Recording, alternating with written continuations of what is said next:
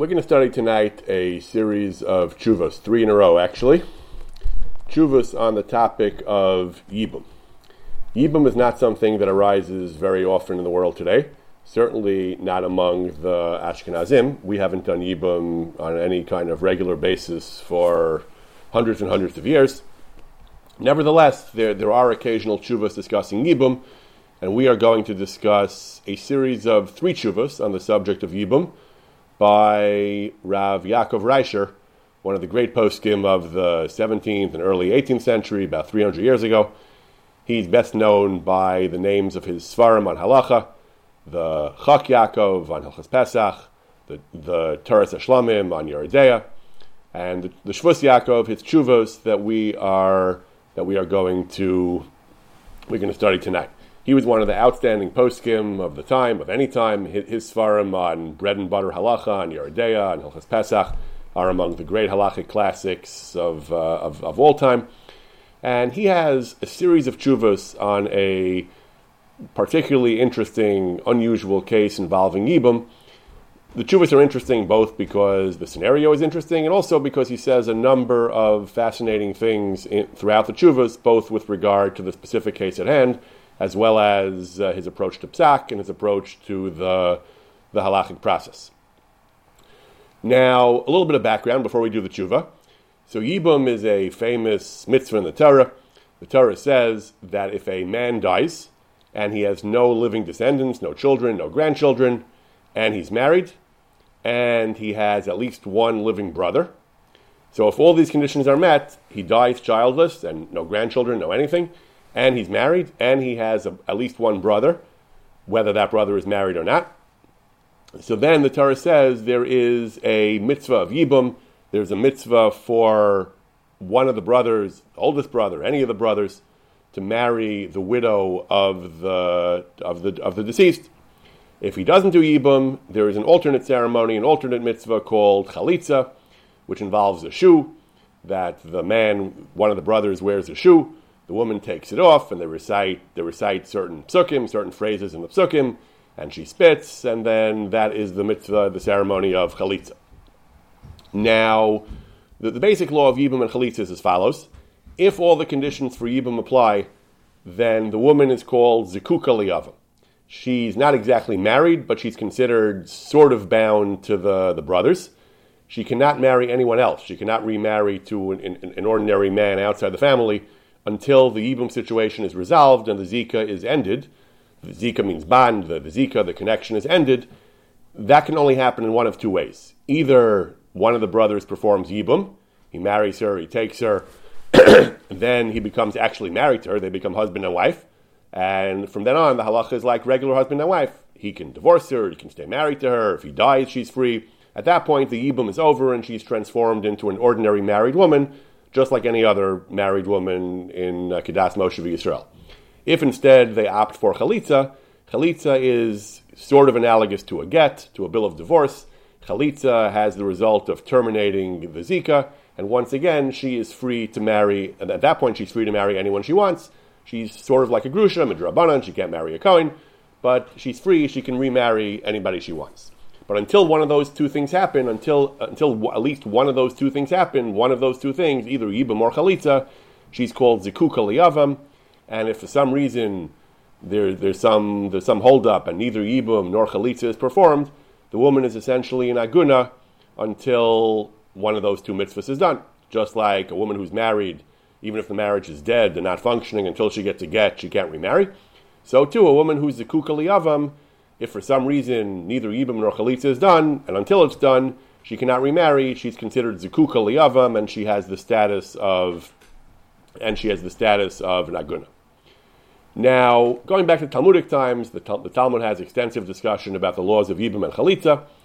The Talmud actually brings a machlokes about whether it's appropriate to do Yibum at all b'zman hazeh. We'll discuss the details of the machlokes in more detail later. But the Talmud brings a machlokes, even though in principle Yibum is definitely ideal, Yibum is preferable to chalitza. Chalitza is a fallback if they don't do Yibum. Nevertheless, the Talmud already brings an opinion, the Mishnah brings an opinion, that Yibum is not l'chatchila b'zman hazeh. It's a machlokes, had a paskin, We'll discuss this machlokus in more detail later, but the bottom line is, in practice, there was a bifurcation in practice about 1,000 years ago, 800 years ago. Ashkenazim followed the opinion that we do not do Yibum anymore. So for Ashkenazim, Yibum is virtually unheard of. For at least the last 800 years or so, Yibum is basically a dead letter. Yibum is almost never done. Sfardim continue to do Yibum. They followed other opinions that Yibum is perfectly okay, and they have done Yibum. I don't have any kind of statistics about how often Yibum was done. Again, the conditions are fairly narrow. You have to be married, die childless, have a brother, and so on. But they can arise, certainly then when mortality, people died younger, it certainly wasn't all that uncommon. And amongst Fardim, Yibum was done. Yibum was a living tradition. As a matter of fact, about 50 years ago, 75 years ago, there was a tremendous controversy in Eretz Yisrael where the chief rabbinate at the time, Rav Yitzchak Isaac Halevi Herzog for the Ashkenazim, and Rav Ben Zion Meir Chai Uziel for the Sfardim, they decided to unify practice and to bring maybe to bring halacha more in line with modern norms.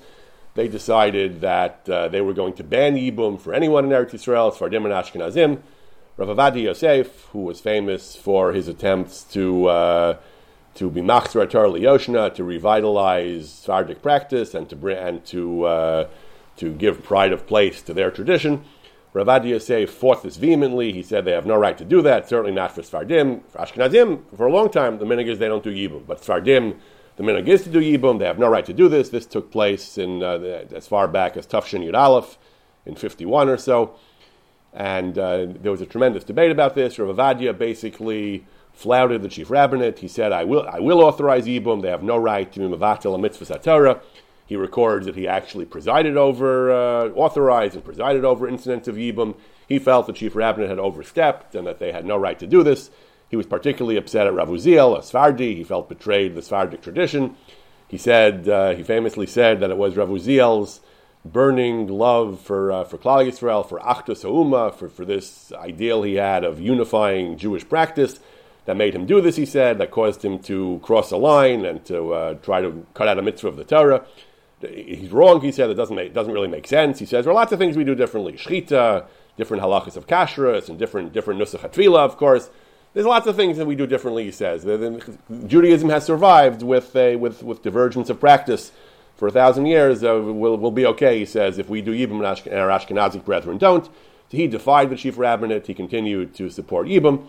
But this is basically the background that for many hundreds of years, there has been a pronounced bifurcation of practice. Ashkenazim did not do Yibum. They always did Chalitza when a situation arose. Sfardim did Yibum. Sfardim had the option. They could also do Chalitza, but Sfardim continued to consider Yibum as a viable option. Yibum essentially means they get married. Yibum, technically, Minat Torah, is the act of physical intimacy. It's typically preceded by a kedushin, as we'll see. Basically, it involves getting married. In practice, it essentially means that the widow marries her brother-in-law. Why is it changing? Why is the difference in minhagim, Rabbi? So we'll discuss that soon. We'll discuss in the course of studying the Tshuvos we're going to see tonight. We will discuss how this machlokus arose, and how basically in brief, as I noted, the difference in practice has to do with a machlokus tanoim, which in turn there was a machlokus rishonim, which opinion to adopt as normative, and Sfardim simply adopted one opinion as normative, while Ashkenazim were concerned about the other opinion. We'll discuss that in more detail as we go. So the case of Rav Reisher, that he wrote these 3 tshuvos on, was an interesting case. There was a young woman, who was widowed. He begins in the first tshuva. Echad min bnei Akvarim, a villager. Yalda Achas, a girl, a young woman. A year after her chasana, she became a widow. There was one brother. The husband had one brother. She had no children. The husband had no children. The husband left one brother. So all the conditions of Yibum were met. Died childless, has a brother. Everything was met by all the conditions of Yibum were met, and furthermore, the brother was single. Now, technically, as we know, the Torah allows polygamy, so technically the mitzvah of Yibum applies even if the Yavam is already married. and some Sfardim did that occasionally because they also don't always have the ban on polygamy. However, for Ashkenazim, we're certainly more reluctant to allow Yibum if the Yavam is married because that would violate Rabbeinu Gershom's celebrated ban against polygamy. So had the Yavam been married, that would be another reason not to allow Yibum. But in this case, it's machlokas whether you can do Yibum, whether the mitzvah of Yibum overrides the ban on polygamy. But in this case, that was not an issue either. The brother was single. And normally what we would do, we are Ashkenazim, the Shvus Yaakov was a classic Ashkenazi. Normally, of course, what we would do is, we would do chalitza. We would tell the brother, please do chalitza. Now, there are many, many cases in the halakhic literature. This is a very common scenario. The brother could not do Yibum or would not do Yibum or chalitza because he was unavailable. He had traveled far away and we couldn't track him down. He was lost. Or because he had apostatized and was no longer practicing as a Jew. An apostate can do chalitza as well, just often he wouldn't want to cooperate. So most questions about chalitza b'zman hazeh concern these types of scenarios, where how do you get him to do chalitza? Can you force him? What kind of pressure can you apply? And so on. But in this case, there was no problem. The brother was perfectly happy to do whatever the halacha required.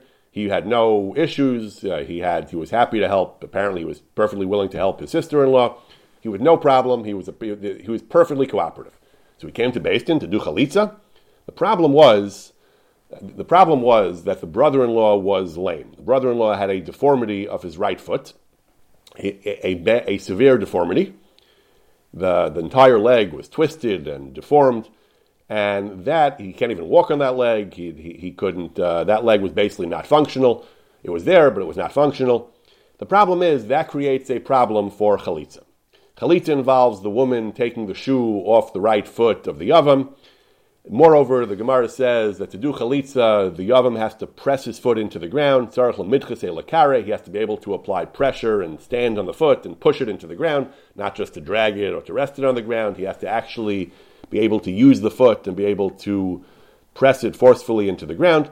He could not do that. His leg was just too badly deformed. He could not do that. So they couldn't do chalitza.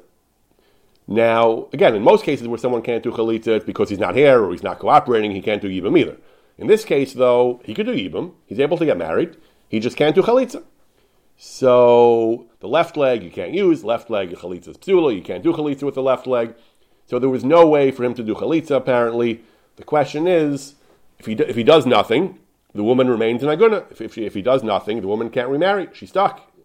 It's very unfortunate, but she's stuck for the rest of her life. The rest of his life. She's stuck until whichever one dies first. If he dies first, she can remarry. If she dies first, then she's dead. But as long as they're both alive, if chalitza is not done or yibum is not done, they will be stuck. Chalitza was not an option here, apparently, because he didn't have enough functionality in his foot to participate in chalitza. So apparently, the only solution was to allow yibum. Yibum he could do. Now, once he would do yibum, they could either choose to stay married if they want, or if they don't want, he can divorce her. They can do a get, and then she can remarry whoever she wants. Once they do yibum, then it's like a regular marriage, and as long as they're cooperating with each other, it's easy to find solutions. But if there's no yibum and there's no chalitza, then she's in trouble. So the question arose, a very unusual question. The question arose: can we allow yibum? There are other scenarios where this arises as well. There are certain other scenarios where a couple cannot do chalitza, but they could do yibum. There are cases involving deaf mutes where they can't speak, they can't recite the requisite verses, so they can't do chalitza. Chalitza has a speaking part. Yibum does not have any speaking part. Chalitza does. So if you can't speak, you can't do chalitza, but you can still do yibum. That's another case that Shvus Yaakov talks about. He refers to his tshuva elsewhere on that topic. But anyway, that was the issue in a nutshell. Chalitza was off the table, apparently. We would like to let them do yibum so they can get on with their lives. But yibum is not done. Yibum was never done by Ashkenazim. It was completely a dead letter. The question was, can we allow yibum in these extraordinary, exigent circumstances? Excuse me, Rabbi. Yes. The fact that it had to be the right foot, is that the Rabbanan or is that from the Torah itself? That's a good question. That is a good question. I don't remember I don't remember for sure. Even the din I mentioned about sticking the right foot into the ground, maybe having to press it into the ground, there's a discussion, I was looking into this, whether that's deraisa or derabanan. So it is true that some of the requirements are derabanan. The right foot, I think, is deraisa. I'm not absolutely certain, but I believe the right foot is deraisa. But either way, even if it's drabanan, we're still pretty strict about these things. We wouldn't necessarily just override a drabanan to salve igun. You're certainly right that it's much more lenient, and if we have other bases for leniency, other sveikas and so on, that would be an angle worthy of pursuing. But he does. Here it might come down to a derabanan versus being an aguna, which is maybe not the same level. Right. So the truth is, there are other cases where we do condemn women to being agunas, even for drabanan. So sometimes Chazal said so explicitly. So, for example, we discussed a while back the case of Rabbi Elazar of Vardun, the idea of mayim shein lehem sof. If a man disappears, there are certain scenarios where even though midaraisa he's presumed dead, the Rabbanan sometimes said we have a higher standard of evidence required, and she can't remarry until we bring more evidence, and that's only midrabanan. So there are a number of cases where even midrabanan we will restrict a woman from remarrying. Now you're right; it's much more lenient, and there are cases where we'll say if it's drabanan, we can be more lenient b'diavad or more lenient b'shat chak, but not always. There are definitely cases where even for issues midrabanan, we will prevent a woman from remarrying. But you're right; it is important to know if you're passing al lamaisa. It certainly is important to try to resolve whether something is drabanan or deraisa. I don't think he gets into that in his tshuva, but I'm not absolutely sure. But that is an important question, yes. So this was the shaila that the Shvus Yaakov was asked. He said, the fact that she can't do chalitza is pretty clear. That's textbook. These are textbook rules. These are standard cases. Nothing unusual about this, he says. So it says that we don't need to spend a lot of time belaboring those points. That's pretty clear. I called Pashut V'aruch Nego Ne'eretz that we know she can't do chalitza. Now, had this problem arisen before she got married, this was actually a very common scenario. There were often cases that the Achronim deal with where a woman getting married realized that if the husband dies, she may have trouble with chalitza. This was very common. For example, if the husband's only brother was a meshumad, an apostate, who would likely not cooperate with chalitza, or if the husband's brother was deaf and then wouldn't be able to perform chalitza. This was actually a fairly common scenario where people realized in advance that if the woman becomes a widow, she will be stuck. And this was a common enough scenario that there was a standard remedy for this. The remedy was they would do the kiddushin al tanai. The woman would marry a conditional marriage. The marriage would have a condition. They would say, if anything goes wrong and there comes and we arrive at a problematic chalitza situation down the line, the marriage is retroactively null and void. This was a widespread custom in Europe in the time of the Achronim. Now, we're not going to get into this tonight in detail. There were great controversies in the 19th and 20th century about people proposed to solve the aguna problem in general by broadening the use of this t'nai and saying things like, if the husband ever decides to make his wife an aguna and refuses to cooperate with a beis din and doesn't want to give her a get, the marriage shall be retroactively nullified. And the consensus of rabbinic opinion was very much opposed to this. There was an entire sefer published called Ein T'nai B'Nesuin, you can't make conditional marriages. I'm not familiar with all the ins and outs of that literature. However, it is a fact, it is a well-established fact that this type of t'nai was routinely used in the time of the Achronim in the specific case of where there'd be a chalitza problem down the line, like the case of a brother who's a cherish. This was so commonly done that the Noda Yehuda writes in a tshuva of his, also in the 18th century, the Noda Yehuda writes in a tshuva that when he arrived at Prague, which was the seat of his rabbinate, he saw a standard protocol for how to make such a conditional marriage, and he had a few issues with it. He felt there were some improvements. So this situation was common and standard enough that there were actually established protocols for how to make a conditional marriage where chalitza might become a problem. So that's what the Shvus Yaakov mentions here, that had they had the foresight, had they realized this might be an issue, I would have given instructions to invoke the conditional marriage protocol to make it tonight. But too late, he says. Now, they didn't do this. The marriage was not made conditionally. This is tzoek al masha'avar. It's too late for this. Nobody realized this would be an issue, and therefore, now she is stuck and she can't do chalitza. So she's an aguna. She can't get married. So what should we do? He discusses the question of, first of all, she's an aguna. She can't get married because she's a kukali yavam. he's also in trouble because he can't get married until until somehow the Yibum bond is dissolved. Now, for him, there's more leniency. Just like with an actual marriage, it's easier for a husband to remarry than for a wife, because for a woman, we're dealing with a din daraisa of adultery. For a man, it's just Rabbeinu Gershom's ban. So for a man, there are certain loopholes. Here also, he says, there are some who say that for a man to remarry, we would be quicker to allow it, because Rabbeinu Gershom's ban doesn't apply when there's a pru revu issue at stake, when he has to do the mitzvah of having a family. However, he says she's certainly in trouble if she can't do chalitza. She becomes an aguna. And he says, so what should we do? So is there any solution here? Can't do chalitza, too late for conditional marriage. So what should we do to save this poor woman from becoming an aguna? Says the Shvus Yaakov, Nir Eli, his opinion is we can allow Yibum in this extraordinary case. Even Bizman Hazeh. He says, I already wrote this in an earlier tshuva in the context of a cheresh and a chareshes, people who are deaf and therefore can't do the chalitza ceremony, so the only option is Yibum again. So he says that's fine. I would allow it, he says. There is a rule poskim talk about that whenever you can't do chalitza, you can't do Yibum, but he doesn't think that rule applies here. He doesn't think that rule is a problem, he says. And in such a case, he thinks it's obvious. He thinks it's supremely obvious, he says, we would allow Yibum.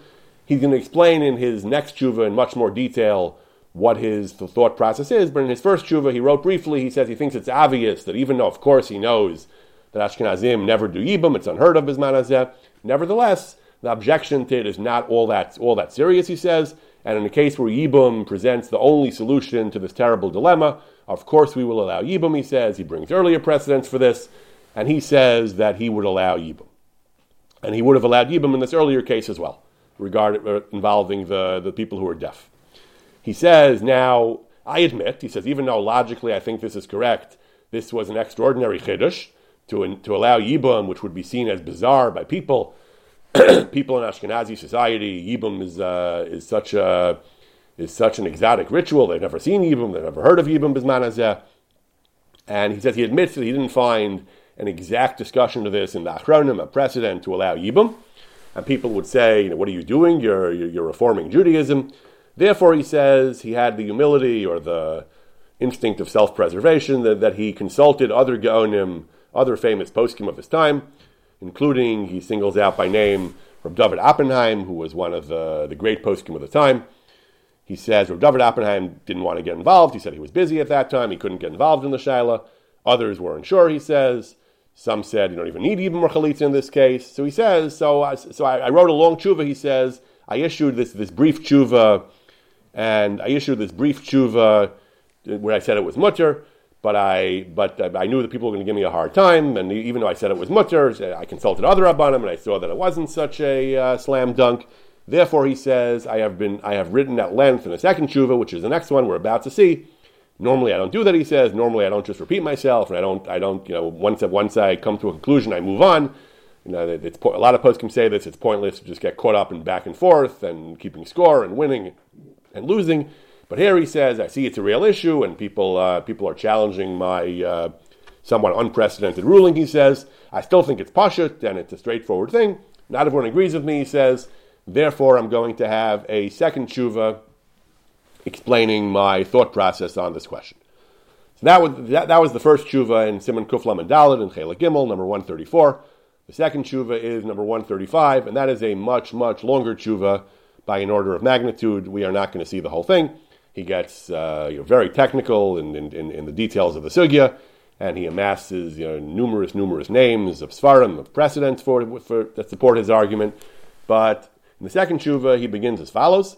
He says, I really don't like just engaging in pilpul and belaboring my points, he says.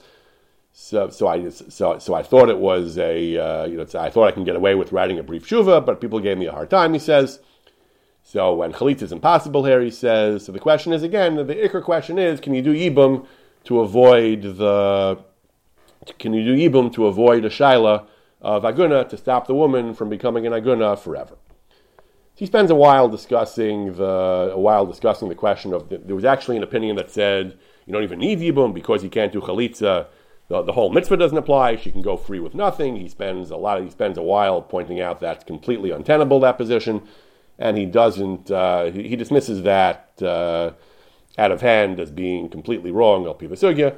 So not doing anything is not an option. Not doing chalitza is not an option. So he establishes to his satisfaction that the only serious solution is yibum. So now comes the part of the tshuva where he focuses on what to me is the most interesting issue of this case. That was, do Ashkenazim actually allow yibum b'zman hazeh? Obviously we don't on a regular basis, under normal circumstances. Do we tolerate yibum when push comes to shove, when yibum is the only solution to a terrible problem? Will we allow yibum? So he says, the Chalkim, his opponents, they wrote that Kadma'ainis, if you look into the matter, you will see that it's din gomer lachlutz b'zman hazeh. It's absolute din to do chalitza and not yibum. It's even if it's impossible. It's not just a chumrah. It's a strict requirement of chalitza only. He says that is not true, and in order to refute this, I'm going to have to go through the entire sugya. I will bring the sugya of the Gemara and all the poskim and Rishonim and Achronim. I've actually omitted most of the specific Sfarim he cites. It's a tour de force. He quotes dozens of Sfarim, one after another, who all support his view. But his basic point is that lahalacha, it's not really such a big deal to do yibum. Now, what's the issue? Why would it be an issue? Why would it not be an issue? What does this all depend on? What's the issue of doing yibum? So it's a brief Gemara. It's an interesting Gemara. The Gemara in a couple of places. It starts from actually a Mishnah in Bechoros, and then it goes to a Gemara in Yevamos. The Mishnah in Bechoros brings a machlokes between Tanaim, Abba Shaul on the one hand, and the Chachamim, the other sages of the Mishnah, on the other hand. So the Mishnah Bechoros says as follows. The Mishnah says, ideally, in principle, mitzvahs yibum is preferable to chalitza. The Torah wants yibum. Chalitza is b'diavad. If you don't do it, then if you don't do yibum, you do chalitza. That was only true, the Mishnah says, initially when they were mechavin l'shem mitzvah, when people were high-minded and idealistic, and they performed yibum l'shem mitzvah. Today, that they don't do l'shem mitzvah, achshav, in the time of the Mishnah already, that they no longer have such high-minded intentions, then they said mitzvah's chalitza is preferable. What does that mean? Why should intention matter? So the Gemara explains, the Gemara elaborates and explains, the Gemara in Yevamos explains that Rami Bar Chama explained, Chazru Lomar, there was a third stage where they said mitzvah's yibum kodemas again. And even b'zman hazeh, other chacham said yibum is still kodemas. Why? Achshar dara. Is it really true that people have better intentions than earlier? The Gemara says no. The Gemara says actually it is a machlokas tanaim, whether yibum or chalitza, assuming you don't have pure intentions, is yibum or chalitza preferable? Abba Shaul says hakonis es yivimto l'shem noi l'shem ishus. If a person has ulterior motives, base motives for marrying, he finds her attractive, he finds she has money, so for any reason, l'shem davar acher, it doesn't say money, the Shos Yaakov talks about money. So if he has another reason for marrying her other than the mitzvah, it's ki'ilu pogea be'erva. Instead of a mitzvah, it becomes an avera. Because if you think about it, yibum is a very strange mitzvah. Yibum basically involves an avera, a terrible avera of erva. A sister-in-law, a brother's wife, is actually normally, even after the brother dies, is normally an Isser Karis. It's Eishes Ach is an Isser Karis. The Torah suspended that prohibition in favor of the mitzvah of yibum. Yibum was so important, the Torah overrode the incest Isser of erva to allow yibum. However, Abba Shaul says that all hinges on your intention. If your intention is l'shem mitzvah, then you get the mitzvah, and that overrides the avera of erva. If you don't do it l'shem mitzvah, somehow then the avera of the erva reasserts itself. Ki'ilu pogea be'erva. That is the shita of Abba Shaul. That yibum is a fraught thing to do. When done with the right reasons, it's a great, great mitzvah. When done for the wrong reasons, it is a terrible avera. It's ki'ilu pogea be'erva. And karov b'nei lomar lias avlad mamzer. I would almost say the child is a mamzer, which was what would happen if somebody would be with his sister-in-law shel oba makom mitzvah. The Chacham say it doesn't matter. Yuvama yavolav mikol makom. It's always good to have good intentions, but it does not matter. The mitzvah is a mitzvah anyway. The mitzvahs are mitzvahs regardless. They're objectively mitzvahs. Your intention does not matter. Therefore, it's always a mitzvah and it's never an avera. So therefore, the Gemara explains, ideally, if people are mechavin l'shem shemayim, everyone agrees that yibum is preferable. Once, in the later generations, up to today, people are no longer presumed to have such good intentions, such pure intentions. So then it's machlokas. Abba Shaul said at that point it's much better to do chalitza because Yibum has the risk of erva. And the Chacham said no. The Chacham said we don't care what his intentions are. Even if we can see that his intentions are bad, this is the way most poskim understand machlokas. Even if his intentions are impure, nevertheless, it's still a mitzvah of Yibum. You don't have to worry about erva. So when it says that Bizman Hazeh, they first said that chalitza is kodemes, and they switched back to Yibum. First they went like Abba Shaul, that Bizman Hazeh you shouldn't do Yibum because since Abba Shaul says intention is crucial, Bizman Hazeh we don't have good intentions and therefore we don't do Yibum. Chazur Lomar, then they didn't deny the fact that our intentions are not so great, Bizman Hazeh, but Chazur Lomar, in the Mishnah it said that they switched once again. Rabbi Bar Chama said that they switched once again to say Yibum is kodemes because they then decided that the halacha was like the Chacham. So you would think if the consensus of Chacham changed their mind and eventually sided with the Chacham, it says Yibum kodemes, that's how we should paskin. It actually is a major machlokas Rishonim. Some of the Rishonim, particularly a number of the Balei Tosfos, said the halacha is actually like Abba Shaul. Even though Rabbi Bar Chama said that the maskana was like the Chachamim, we don't paskin like that. We paskin like Abba Shaul. We don't paskin like Rabbi Bar Chama. You have a stam Mishnah in Becharos. The Mishnah in Becharos says you should not do Yibum Bizman Hazeh. Therefore, Rabbeinu Tam said we paskin like Abba Shaul, and that you should not do Yibum Bizman Hazeh. The Rach said we paskin mitzvahs Yibum kodemes, and in Yevamos he paskin that way. Later in Yevamos he changed his mind and said mitzvahs chalitza kodemes. So the Rach went back and forth. Anyway, it was a major machlokas Rishonim how we paskin. Everyone agrees for the sake of this halacha, people's intentions cannot be presumed to be pure. The question is, does that matter? Abba Shaul says it does matter. Once a person's intentions are not pure, Yibum is no longer desirable. It's a question of erva, and you should only do chalitza.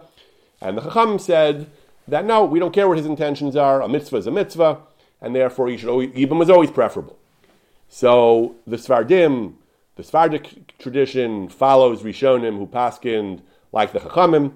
The Shvus Yaakov says most Rishonim paskin like the Chachamim, most poskim Rishonim and Achronim paskin like the Chachamim.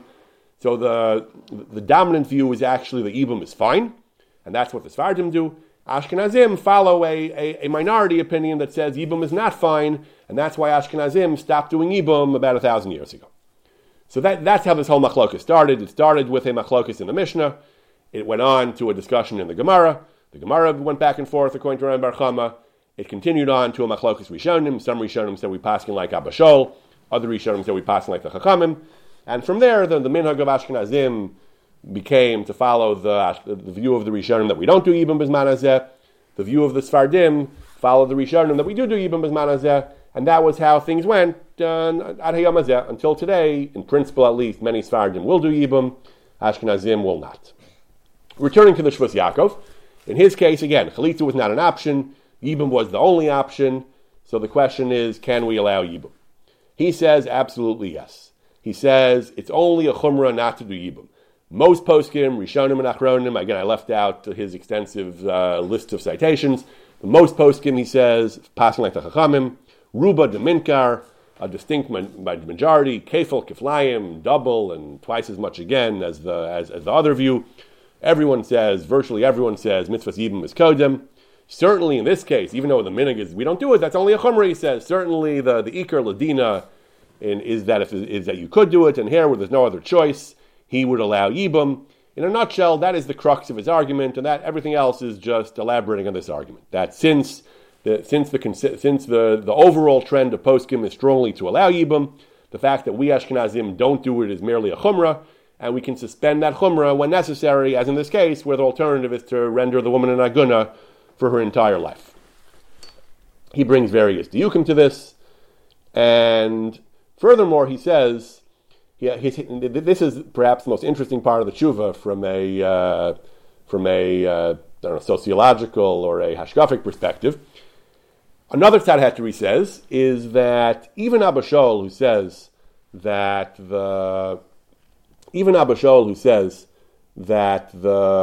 it's a question of erva, that if your intentions are not pure, then if your intentions are not pure, then it's a question of erva. Even according to him, he says that's only if your intentions are completely shalom l'shem shemayim. If you're only doing it not for the mitzvah at all, you're only doing it for the sake of your ulterior motives. If your motives are mixed, as most of our motives typically are, he says, we want to do mitzvahs, we also are looking out for our own interests, he says.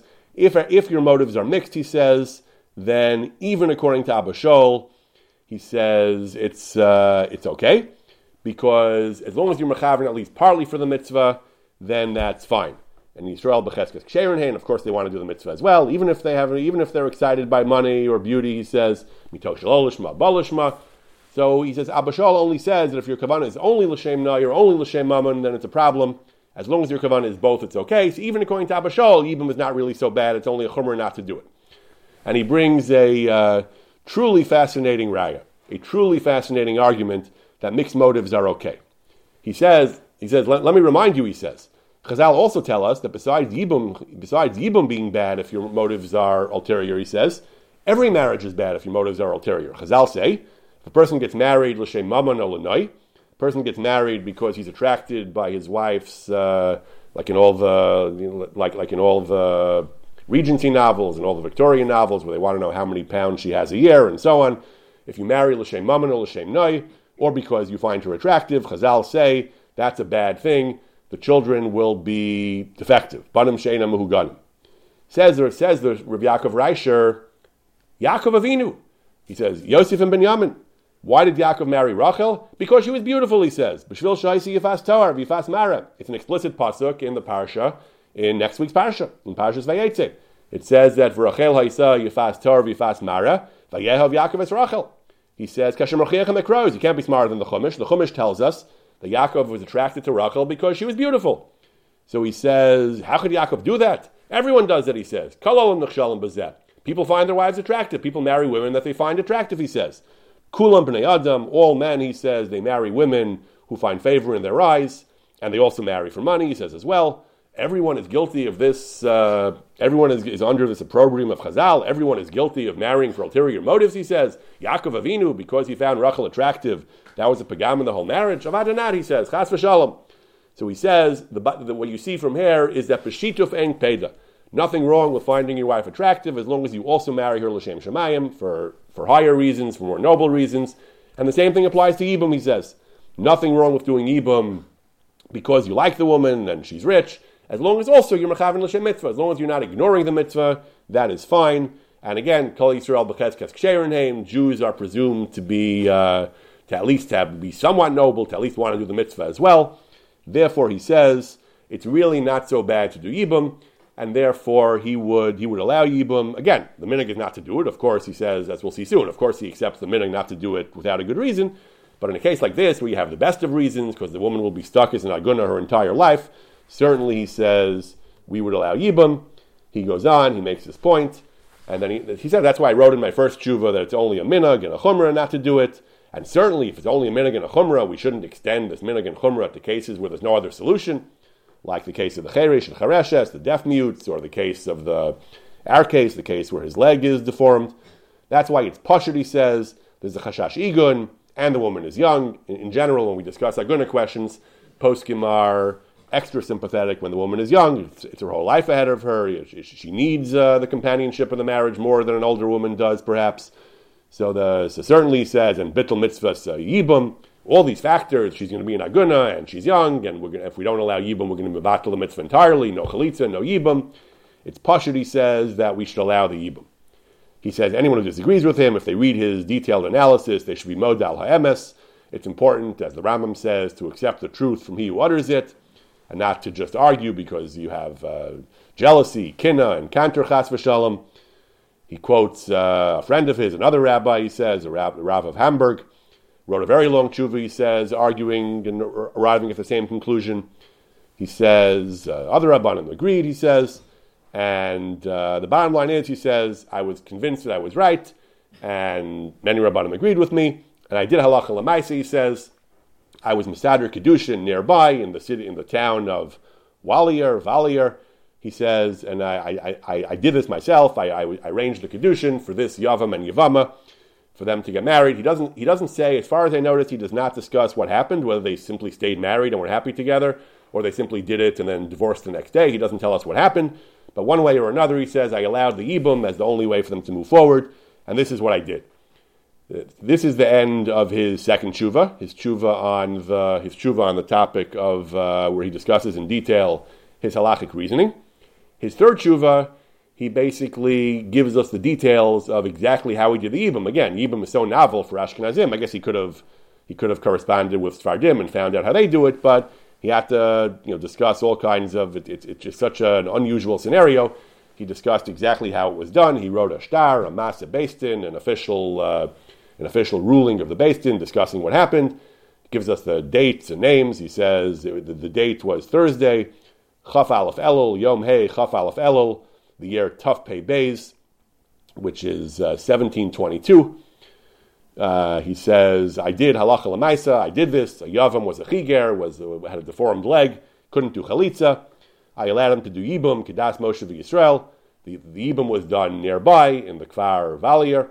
This is the nusach of the ksuva. They wrote a very unusual ksuva, which referred to the state of the yibum and so on. And this is what we did. I did the yibum, he says, and this is how we did it.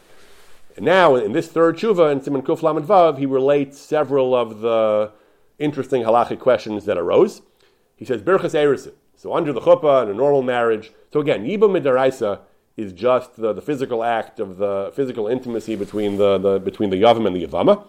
In practice, it is preceded Midrabanan by a kind of Kedushin. It is called Ma'amar, Mem Aleph Mem Reish, which essentially is Kedushin. That Midaraisa, you don't have to do that for Yavama, but Midrabanan we do it. I believe it's Midrabanan according to the consensus view. So we do a Kedushin, so we have a marriage that looks a lot like a regular marriage. They have, I don't know if you have to have guests and a band and all those things, but they get married, they have Kedushin. So at a regular Kedushin, before making the Sheva Brachas, the 7 brachas that we know, we also have what's called Birchas Eirisin. They also make a special bracha. We say Asher Kedushan B'Tzvosov V'Asur Lanu Es Arusos. He prohibited Arusos. A man and a woman can't be together while they're still only Eirisin before Kedushin. V'Hitir Lanu Es Hanesuos. We write Al Yidei Chuppah V'Kedushin. That's the bracha that the Masada Kedushin makes under the wedding.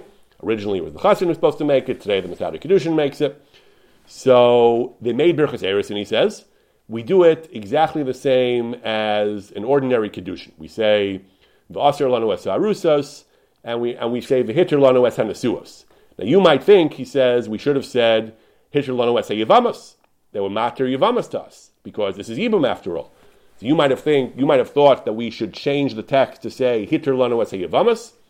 He says, nope, we should keep the regular nusach of Nesuos, not just because we have conservatism, we don't want to change the bracha. He gives a different reason. He says, at the end of the day, the minhag is we don't do yibum. Even though he went on and on explaining that meikra din you can, and if you need to, you can. L'maisa, the minhag is that we don't. Without exigent circumstances, we don't do yibum. So it doesn't really make sense, he says, to say Hitir Lanu Es Yavamas, because even though that might be true on a deraisa level, in practice for Ashkenazim, there is no heter for Yavamas. Therefore, it's not really appropriate to say the Hitir Lanu Es Yavamas. So we say the Hitir Lanu Es Hanesuos. We don't want people to make a mistake and think that Yibum is actually mutter in general. Despite all his lengthy arguments that Yibum is basically mutter, in practice the minhag is not to do it. And we don't want anyone to get that misconception. And therefore we say the regular nusach Hitir Lanu Es Hanesuos, not Hitir Lanu Es Yavamas. He discusses a few other halachic points about how this was done. He says there's a bracha on Yibum. Yibum is a mitzvah. You say Shulchan Aruch, it says, Torah says, Habal Yivimto Tzarech Levarach Kodim Abila Baruch Atah Hashem Elokeinu Melech Haolam Asher Kiddushan Mitzvosav V'Tzivanu Al Bilas Yivama. Yibum is a mitzvah. The Ramah says the text should be Bias Yivama, not Beilas Yivama. He thinks that's the Ikar, he says, because that's the lashon of the pasuk Yivama Yavo Aleh, and so on. Another argument he makes, and therefore he says you should make the bracha. You should make this bracha of Al Bias Yivama. And that's the Shvus Yaakov. He, at the end of the day, he endorses Yibum. He says, we certainly don't do it l'chatchila. For Ashkenazim, we certainly don't do it routinely. Without a good reason, we're not going to do it, of course, he says. But when you need it, there is no real objection to doing the Yibum. No solid objection. Yisrael b'cheskes ksherim heim. They have in mind to do it l'shem mitzvah as well. And if you need to, you can do it. If you need to avoid Igun, that is his conclusion. I mentioned earlier that Rav Ovadia Yosef, in his tshuvas, his tshuvas where he argues strenuously that Yibum should still be practiced by Sfardim B'zman Hazeh. He has one tshuva from Tafshin Yud Aleph from 1951. He has another tshuva. Where he mentioned another tshuva that's dated Tafshin Lamed Daled so that would be 74, where he says that where he allows Yibum, and among all his various sources, he brings the Shvus Yaakov that's another tzad heter. Lo mi boy, that most Rishonim say the mitzvah Yibum is kodemes. His list includes the Sheiltos, one of the Gaonim, the Rif, the Rambam, the Raavad, the Rashbam, the Riva, the Ravan, the Eter, Rabbeinu Yeshaya Ha'echad, Rabbeinu Avram Nahar, the Ramah, the Meiri, the Ramban, the Rashba, the Ra'ah, the Ritva, the Rivash, the Ran, Mukha Yosef, and so on, and Chachmei Sfard, Minhag in different places, even some Ashkenazim, Shulchan Aruch, many Achronim. But among other things, he brings the Shvus Yaakov. He says that the Shvus Yaakov tells us that when necessary you can do it. He says that if I think he brings the Shvus Yaakov that when you're mechaven l'shem, that if you're mechaven for both, it's good, and certainly you can mechaven l'shem both. So that's why certainly for Sfardim it's certainly mutter, and that's why Rav Yosef was so upset that Rav Uziel was relinquishing it. But the bottom line is we have this tshuva of the Shvus Yaakov that even for Ashkenazim, if it is absolutely necessary, if you're stuck, if there's no other solution, it's not all that problematic to allow Yibum. I don't actually know. I don't have such a great sense how often this situation arose in the following 300 years, whether this was actually implemented by other Rabbanim or not. I don't know how often it becomes necessary and what they do. But this is a fascinating discussion of the Shvus Yaakov, where he was wholeheartedly, he felt it was pashut, but he despite some opposition from his colleagues, he was wholeheartedly willing to allow Yibum, again, in these very limited, extraordinary circumstances where Yibum is the only viable solution.